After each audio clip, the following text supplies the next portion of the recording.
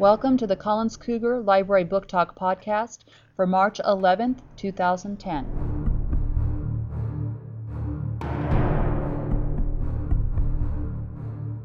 Today, Eliza from 3D is going to share with us one of the books she has really enjoyed from our library.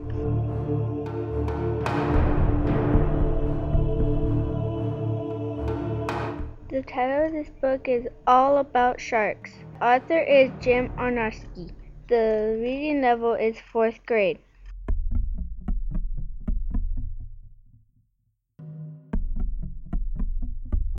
This book tells all about the fascinating lives of sharks.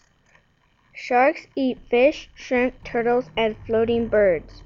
I learned that sharks have 7 rows of teeth, maybe up to 200 teeth. My favorite thing about this book is when angel sharks eat each other and other little animals. I also liked learning how sharks are born. You should read this book because this book tells information about different unusual sharks.